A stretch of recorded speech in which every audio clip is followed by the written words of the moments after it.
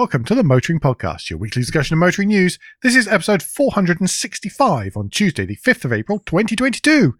Hello, I'm Alan. Hello, I'm Andrew. And in a week where everyone realises the petrol retailers haven't passed on the cut from the government as literally everyone said they wouldn't, we'll be talking about boats and grown-up OEMs.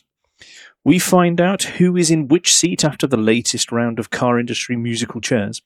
And we find out which location has gone photo shy. But first, a smidgen of follow-up. First time in a few weeks, actually. Now, a while ago, we did say that SsangYong had found a new owner. And this was a consortium led by Edison Motors, which is apparently an EV company from Korea that we've really not heard very much about at all. And it turns out there's a reason for that. They did not hit the date for the payment of £169 million outstanding, which would have paid more than two-thirds of SsangYong's creditors, which was the agreement that was permitted thanks to the Korean bankruptcy court. So it meant that SsangYong could carry on or start again as a business. Because they haven't made that payment, SsangYong are now looking for someone with a massive checkbook again to please come and help them out. Yes. If you want a rather ugly car company or a car company that makes rather ugly cars, then do apply, please, to SsangYong Korea. But their UK Twitter social media people are very funny. They are very good. They are definitely worth a follow. Yes. Right. It's the start of the month, Alan. Oh, it is. It's the start of the month, and goodness me, there has been a lot of waffle this month for reasons we shall get to. March new car registrations. There is a decline of 14.3%, making it the weakest March since 1998, with 243,479 vehicles registered. But there is a little bit of good news in all that. It has been the best ever month for battery electric vehicles, with a 78.7% growth, making 39,315 battery electric vehicles registered in the month. Electrified vehicles account for 1 in 3 registrations. Notice I said electrified, not electric. The numbers that everyone really, really wants are the new car registrations by fuel you put in your car, which are always collated by Tristan Young of Auto Retail Network, a business information provider to the industry. So he always splits vehicles down by petrol, diesel, battery electric vehicles, and plug-in hybrid vehicles. When you look at it that way, petrol has a 67.24% market share. Diesel has a 10.27% market share. Battery electric vehicles make up 15.37%, and plug-in hybrid vehicles make up 7.13% of the market. Thank you, Tristan, for doing that. Yes, we do appreciate it every month. I think you know we appreciate it as well. That takes us to the top 10 for the month. Okay. In at number 10, the Ford Fiesta. Its first entry into the top 10 for what feels like ages. It probably isn't. They were probably in it last month, and I've probably forgotten, so do feel free to not bother correcting me. It's with 3,890. From memory, that is about the same as number 1 last month, because last month, in February, because February was particularly low. Yeah. Number 9, the Toyota CHR, 3,910. Number 8, the Ford Kuga. 7, the Kia Sportage. 6, the Ford Puma. 5th, the Hyundai Tucson, and we're at 4,876 units with the Tucson.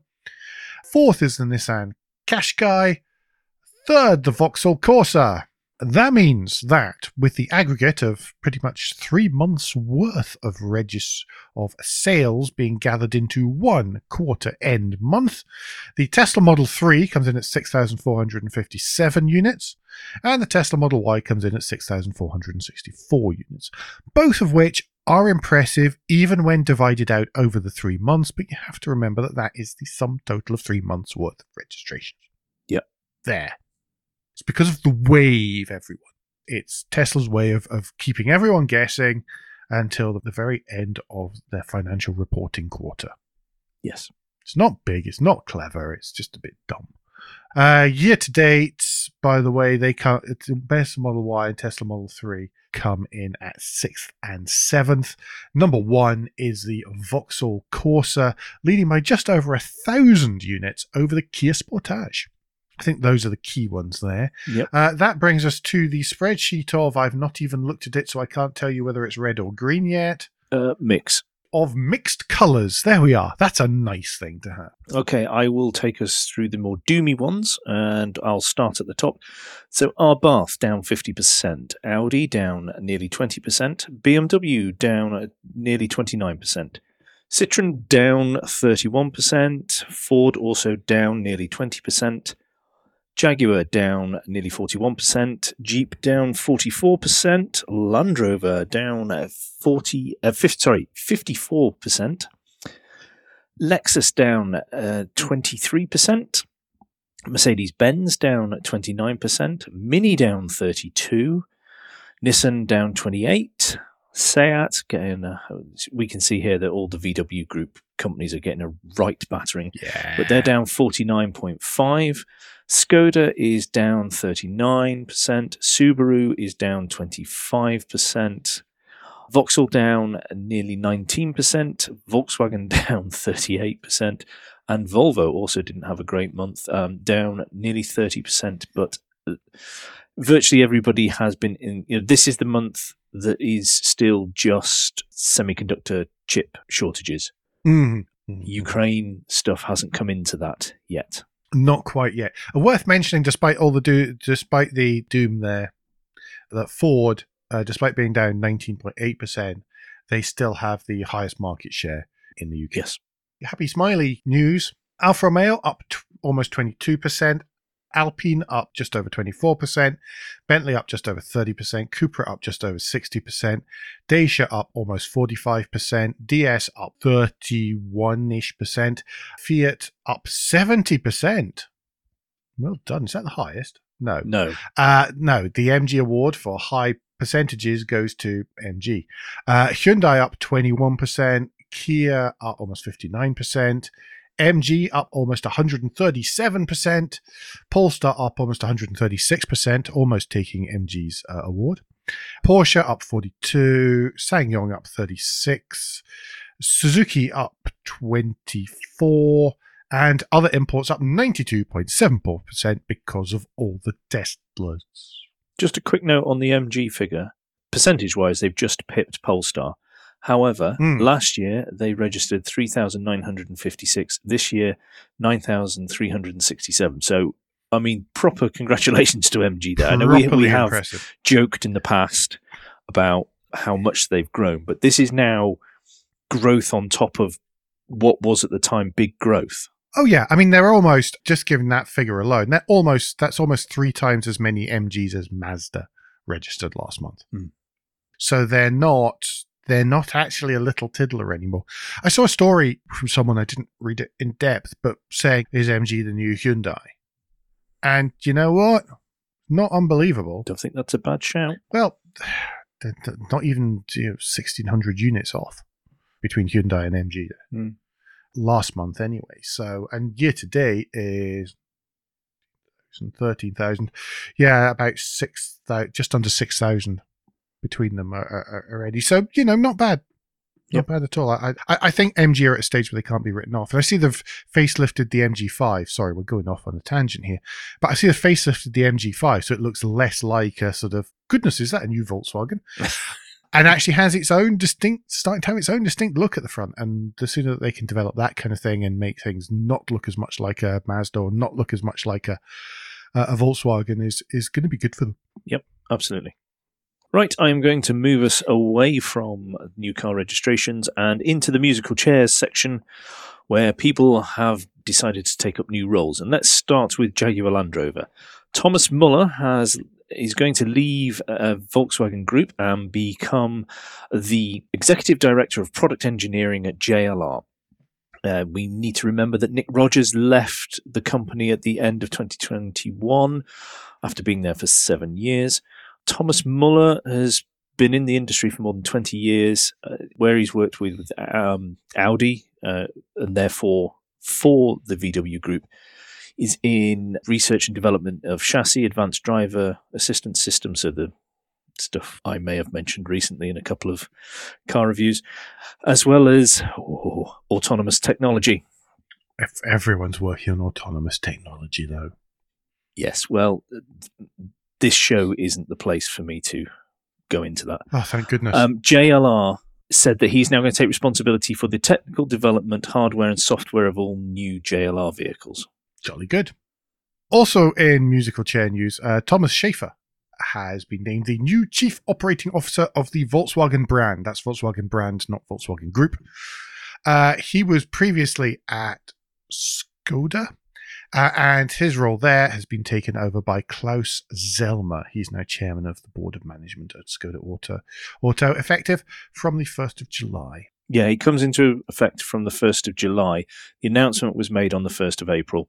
And in that time, he's going to work alongside Brandstatter to make sure that there is a smooth handover. Brandstatter on June the 30th goes and takes over the China division, which he'll take over effectively from the 1st of August.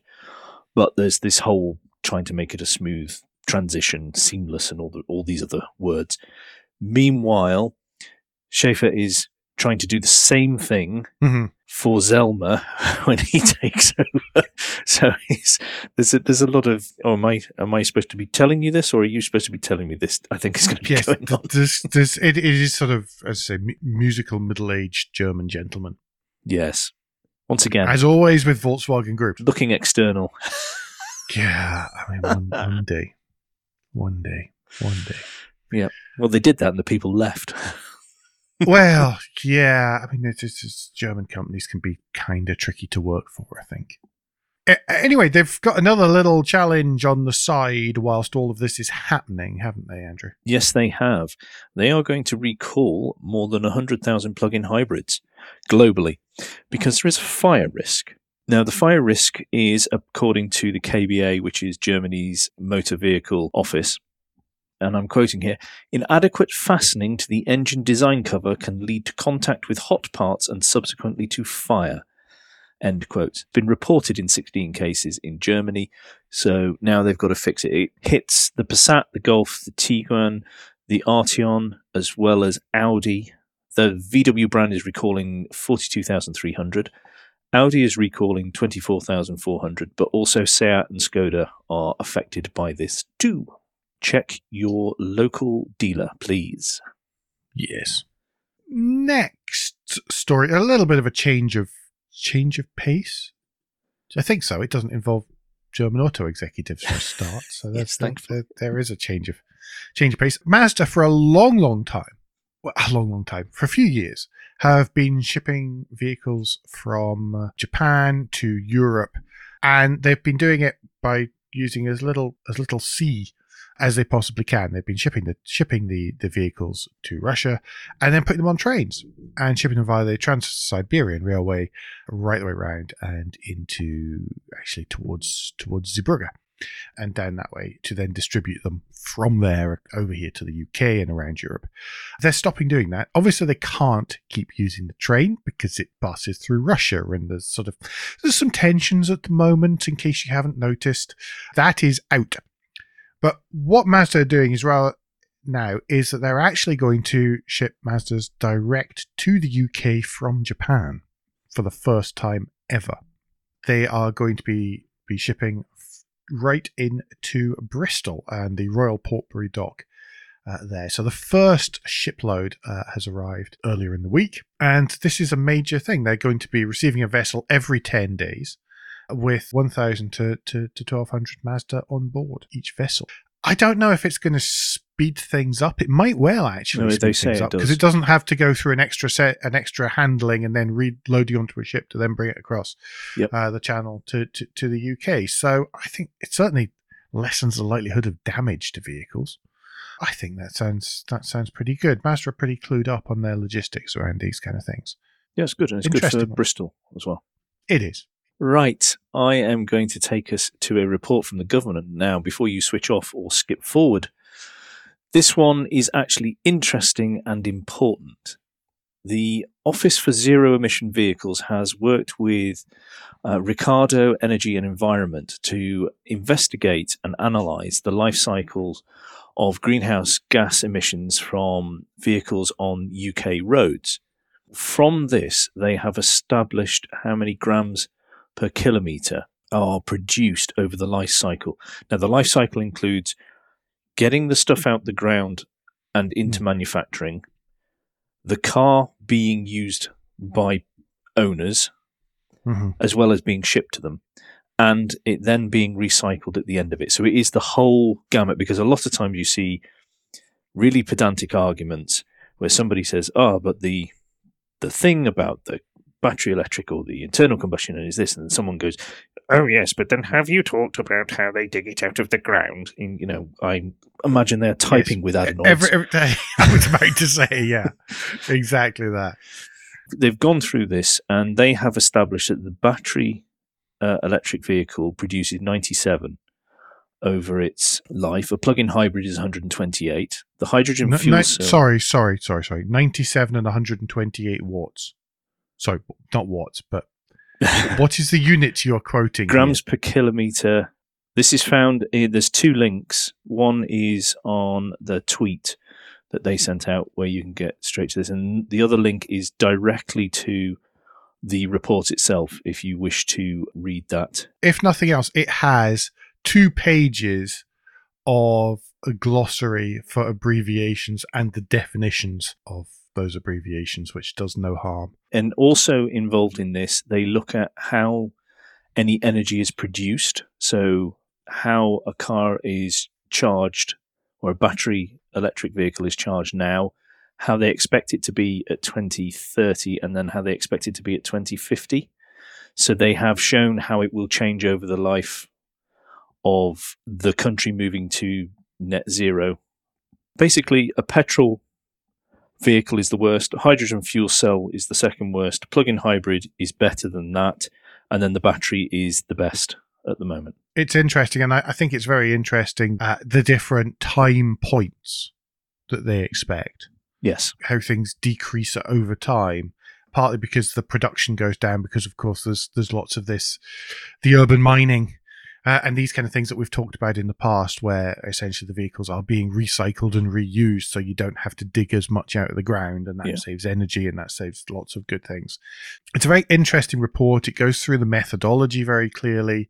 It's a mere 62 pages or something. If you're interested in this stuff, as I am, because I need to get out more, it's worth a look through. And it's interesting, it covers different vehicle types as well. So buses and coaches, heavy goods vehicles, etc., etc. So what is really very interesting is how close the plug-in hybrid is to battery. It is actually. Because we have seen so often so many arguments that say plug-in hybrids are awful. And we know Emission Analytics have banged the drum for quite a while saying the quickest way to reduce. So if you're going from petrol to plug-in hybrid, you're dropping 150 grams CO2 just in the vehicle, which is a huge drop. And like we were talking about last week or the week before, we were saying if you can shift a huge portion of people to plug-in hybrids and then work on moving from the plug-in hybrid down to the full 100%. Yeah. That is a good step. It does involve using the plug-in hybrid properly, which I discussed in the last review. Well, yes. Quite. And other people have commented on that since, by the way. Yes, no, I saw that. But yeah, one of the things that amazes me here is that diesel, in theory, is cleaner than petrol. Now, obviously, this measures it from carbon dioxide emissions, not nitrogen oxides. It's not air quality. Nitrogen oxides, not particulates, etc., etc., etc. So obviously, when you're looking at it that way, that's one of the reasons why everybody was told that diesels were cleaner than petrols, because it was all about the carbon dioxide. But if you look at this, yes, diesel cleaner than petrol. And if you click through on the link to the Twitter, to the tweet, you will notice all the fundamentalists jumping up and down and saying, "But you haven't included cyclists or bicycles. Outrageous." And they've got very shouty in the replies. So I've just kind of had it with that kind of person today. I know. So this does not cover bicycles or electric bicycles. It is, we're purely talking cars, van, buses, and HGVs. Yeah, really, really interesting piece of research. And some interesting outcomes about how some things change over time as well. So things which might not be as good now should be better in the future is one of the takeaways from there. And that applies to hydrogen, I suppose. Yeah. And I think it gives us all something to work from as a basis now. We've got some hard facts to that question that we've had, and people have struggled to come up with answers. I think we now have at least a benchmark. And Ricardo always comes across as being a very trustworthy organisation, brand, and engineering consultancy across many, many different disciplines as well. Talking of buses, though, do you want to take us into some more good news? Sort of. Well, yeah, it was good to get when it involves buses. 31 areas across England have been given cash to boost their bus services. That means that people are standing up and saying how great buses really are and how they really should be. Specifically, Transport Secretary Grant Shapps saying that buses are the most popular way of getting around in this country, but for too long, people outside of London have had a raw deal. There's quite a lot of money going there. Northeast, north of Tyne, there's quite a lot, 163.5 million. Going that way, west of England, North Somerset, it's 105.5 million. Greater Manchester's getting 94.8 million. West Midlands, 87.9 million. Hertfordshire, 29.7 million. Luton, 19.1 million. And Central Bedfordshire, 3.7 million. So, yes, quite large amounts in areas where there are lots of people is how it looks. Yeah, there is a bit of a backlash to this, though. Where it is not as much as was originally claimed they were going to do, and it is only a small portion of the country overall.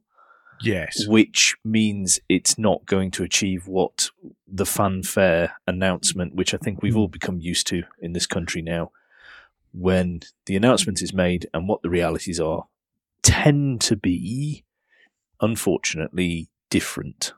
Yes. One thing here, for example, whilst you're saying it's only a small areas of the country that are going to benefit, only 40% of the authorities which submitted plans are actually going to benefit from any of the funding whatsoever. Yeah. People wanted more to be able to do more, and that's just not been possible so far. Yep. Right, two quick ones. I'll start off first, and it is that the Beijing Motor Show has been postponed until further notice due to the COVID-19 outbreak in China. As soon as they think they can do it again, they will tell everybody. It was meant to be held from the 21st to the 30th of April. Meanwhile, a motor show has been announced that it should be happening, but we'll wait and see if that's actually the case. And that's the Geneva Motor Show, which is promised to happen in Geneva. So there's a start. They're expecting to run it in 2023. Now, it's worth mentioning the dates that they're saying are the 14th to the 19th of February. That's just over a month earlier than the Geneva show has been traditionally. Well, it's the perfect place to take a partner on a romantic weekend. Geneva, only if you can afford them. This Autocar article is by Jack Warwick is saying that the global semiconductor shortage also contributed to this year's cancellation as it led to a shortage of interested exhibitors. I'm not sure that's going to be entirely the case. I think that's a convenient excuse. Yes. I think it will be interested to see what happens. Also, about the Qatar element of it, which is supposedly going to be held either this autumn or autumn of 2023. And I would have hoped if it was this autumn, we would know by now. And I suppose they're trying to see how much of disruption the World Cup is. Yeah, I'm sure. I don't know. I'm not really going to be holding my breath for it, sadly. And I think that whatever appears will be different. I think there's a lot of external factors that could stop it that have nothing to do with people being reluctant to pay whatever horrific fee they will be charged to exhibit. Yes, and also to accommodate and to eat and to everything else. Yep. That brings us to the halfway-ish point, doesn't it? It's the end of the first part, certainly. Yes. Which means it is Guilt Minute, that quick break in the show where we ask for a tad of financial support to keep the lights on and the hosting running. If you feel that the Motoring Podcast is worth a small consideration every month, then you can become a patron. Different levels of patron include different levels of commitment from us to you, including being able to watch the show recorded live.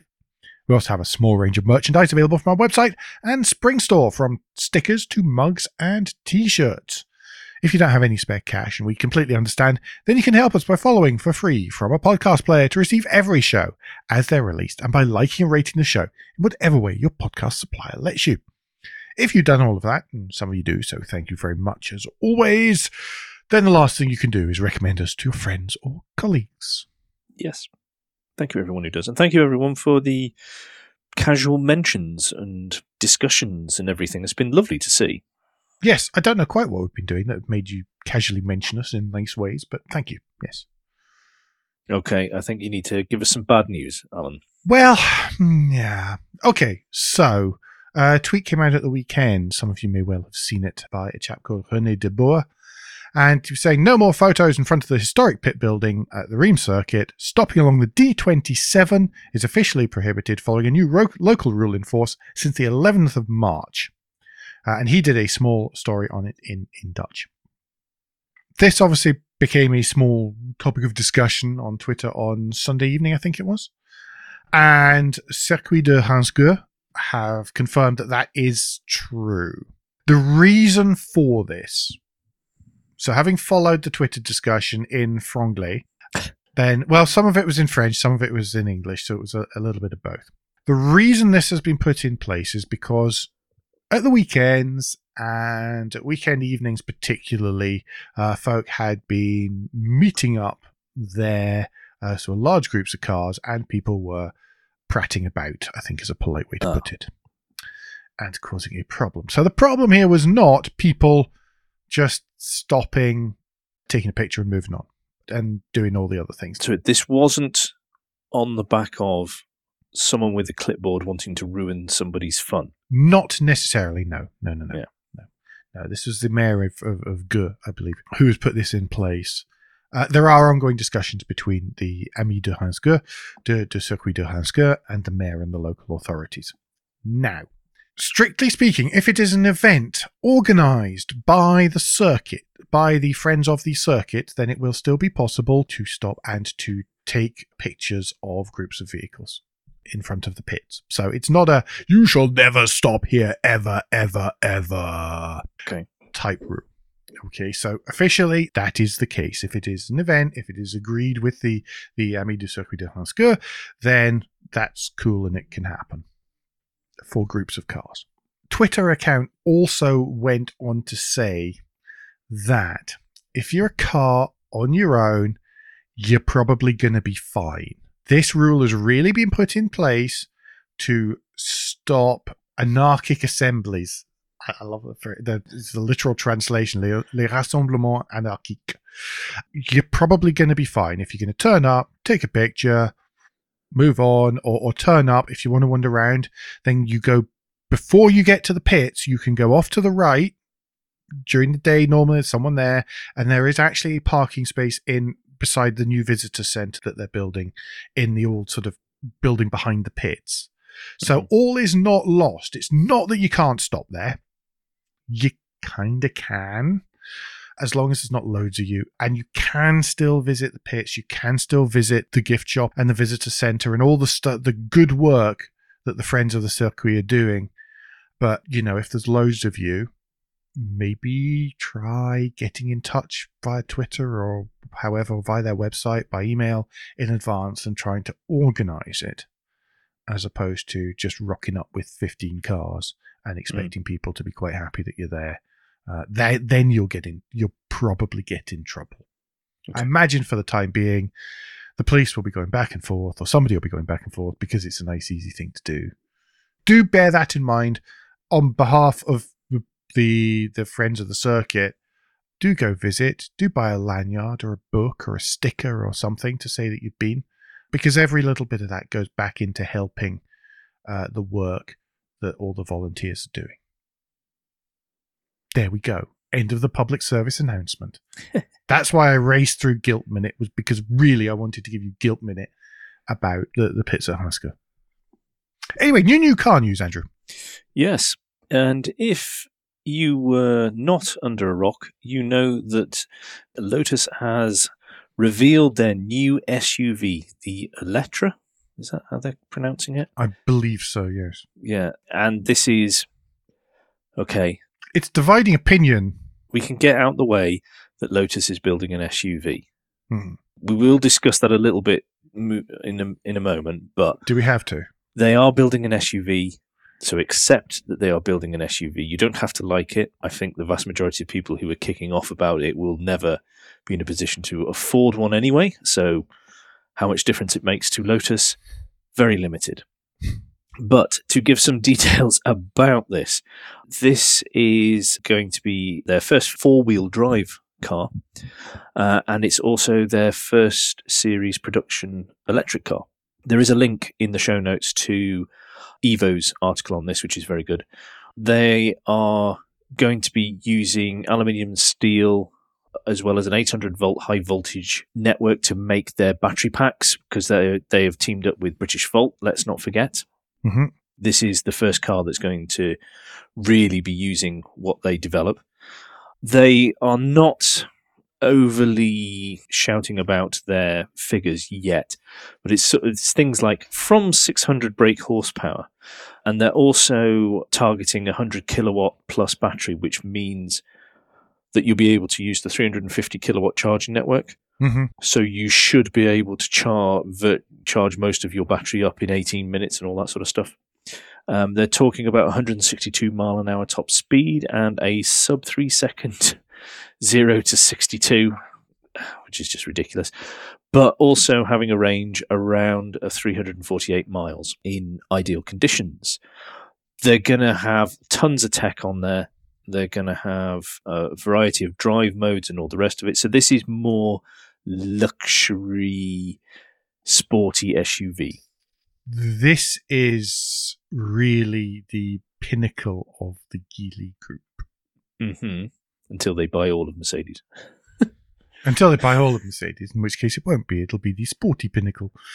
I've been told, by the way, for those of you looking at the pictures and judging it on those, and especially the pictures of the launch, I've been told that at the launch there were many, many coloured lights, and it was very difficult actually to make out what it looked like.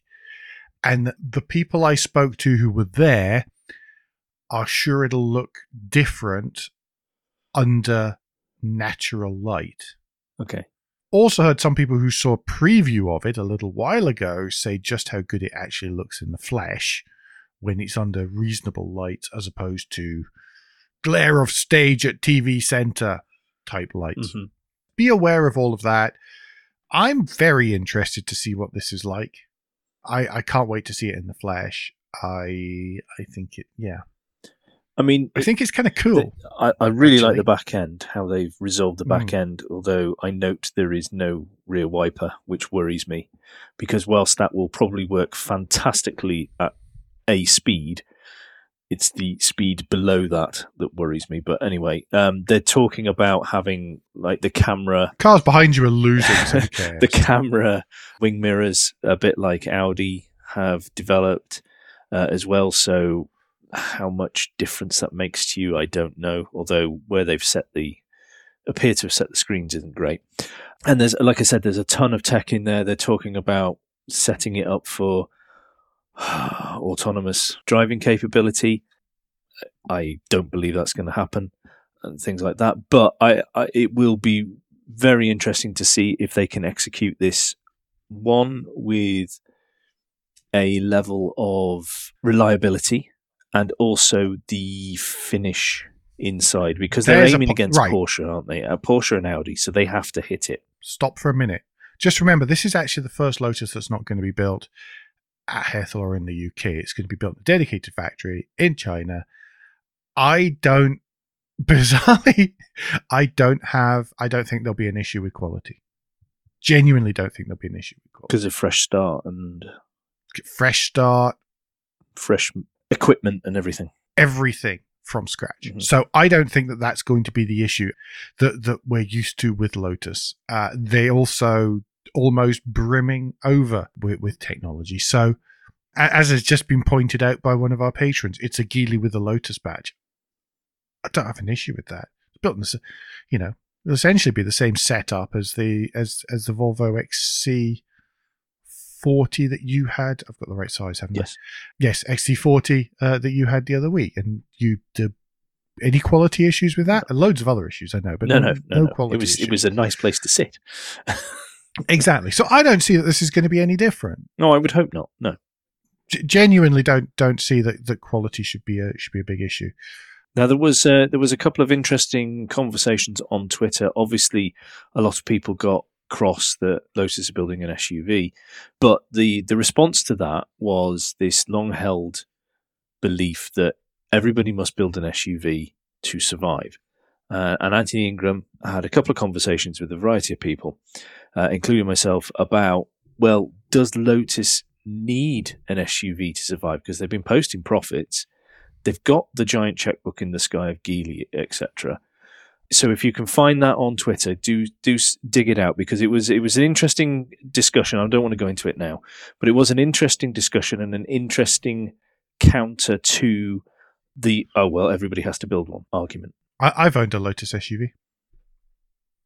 Was that the Vehicross? Yes. What did they do to it? All the suspension, twiddled the engine. Okay. All that kind of stuff. Okay. All the stuff that Lotus is good at. Right, well, moving us away from Lotus. I, by the way, did not assign the stories tonight. Just want to make that clear when I mentioned the Toyota GR86. Prices announced today from £29,990 here in the UK. There will only be one spec level, which looks like it aligns with premium spec in the US. Not that I've been looking at them there either. And it comes with a 6-speed manual or automatic transmission. I saw a couple of these on the road when I was in the US a few weeks ago. Looks good, guys. Looks good. I notice it retains the same steering wheel as the previous generation, actually. There's the GT86. Sorry, it's a very familiar looking steering wheel. The sad news, though, is that we're only going to be able to get this new for 2 years. Yes. If you're really interested, get in there quick, because the finance deal looks amazing. Oh, yeah. If you finance it for 4 years, not a lot of money down, $299 a month. I don't have the details in front of me, but those were the approximate numbers. It was 48 month finance, which is not silly at all. It's almost 1,200 quid less than the cheapest GR Yaris. Get in there, get buying them, please, folks. Yep. Buy them new. Don't just go, I'm going to make the prices come down, because that's just lame. With that kind of finance deal, get on with it. Sorry. Yes. Here endeth the lesson. I will. Here endeth the lesson. I wish. Why not? I wish. What else? Oh, other new car news, more Toyota stuff. I actually did a video, yay, to tide you over until we've done the special edition on the Toyota Aygo Cross, which I drove last week in and around Barcelona. Quite a lot of in Barcelona. 2.5 minutes, one of our 150-second videos to give you all of the key things, what you need to know about it. Yep. You can find that via our website, via the blog section of motoringpodcast.com, or at our YouTube channel. Don't forget to like and subscribe, etc. Smash that bell. Yeah, smash that bell so in 9 months when we do another video, you'll get a notification. Maybe. Yeah, these things happen. Right, I'm going to take us to the lunchtime read, and it's from Arnie's Antics. And it is about the Cannonball. And it was the last race, wasn't it? This was done, the 1979 Cannonball Run. And it was all about the Hal Needham and Brock Yates vehicle that was the favourite to win that year, and how they came up with the idea, what happened, and everything else, and how it ties into the movie as well. Yes, and what's happened here is that Travis Bell has built the most screen accurate copy of the Transcon Medivac ambulance. All of this came out of Wrench Everyday video by Jared Pink, all about this replica, and because he was twiddling it a little bit just to make it more reliable. That's how I heard about this. It's really good read. I can recommend video that goes along with it too. There's a VinWiki one as well, but I haven't watched that. Excellent stuff. Have a read. Good stories. Yep. Very good. Cannonball Run, etc. That means that I am on the list of the week this week. It is from Jalopnik. The only slideshows worse than ones from Autocar happen to be ones from Jalopnik. Autocar, by the way, doing much better these days on this kind of thing. Thank you, Autocar. Yes, so this one is 10 cars that always get ruined by their owners for various reasons. Andrew, do you have a particular favourite in there? Yes, one that I think really hits this, because the list ranges from cars that the owners do silly things to, all the way through to cars to owners who just don't care and just want the badge. And I'm going to go that end of things and say the BMW 3 Series. Yes. I see so many that are, and whilst this is a US specific list, there are cars that we all know here in this list, and we can see and we can replace with our own over here that fit exactly the same categories and explanations. Definitely the 3 Series. See far too many of them unloved these days. It's them and the Mercedes A-Class that are just not looked after. Yeah, I'll give you that. There are some driftastic examples around here and some impressive suspension noises and stuff. Yeah.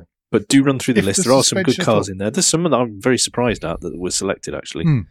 That I wouldn't suggest is what happens in Europe and the UK.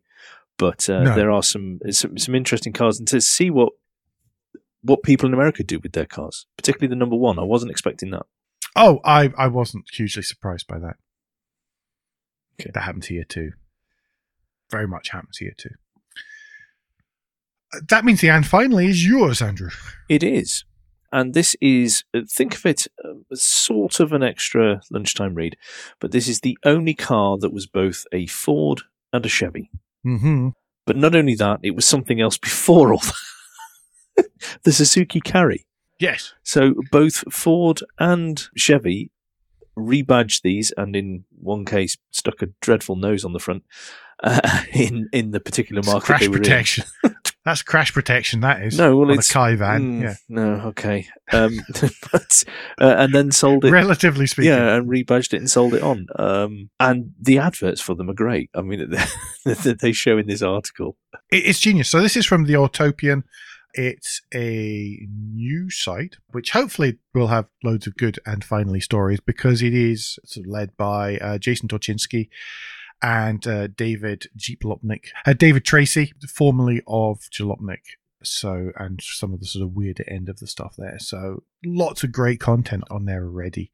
So this was just a little good one for this week, and hopefully we'll be robbing lots more content from them. Sorry, sharing lots more of their content. Yep, excellent one, that. So do read that. It is rather good. Parish notes, many parish notes. I go 150 video. I think I've already pimped that quite heavily.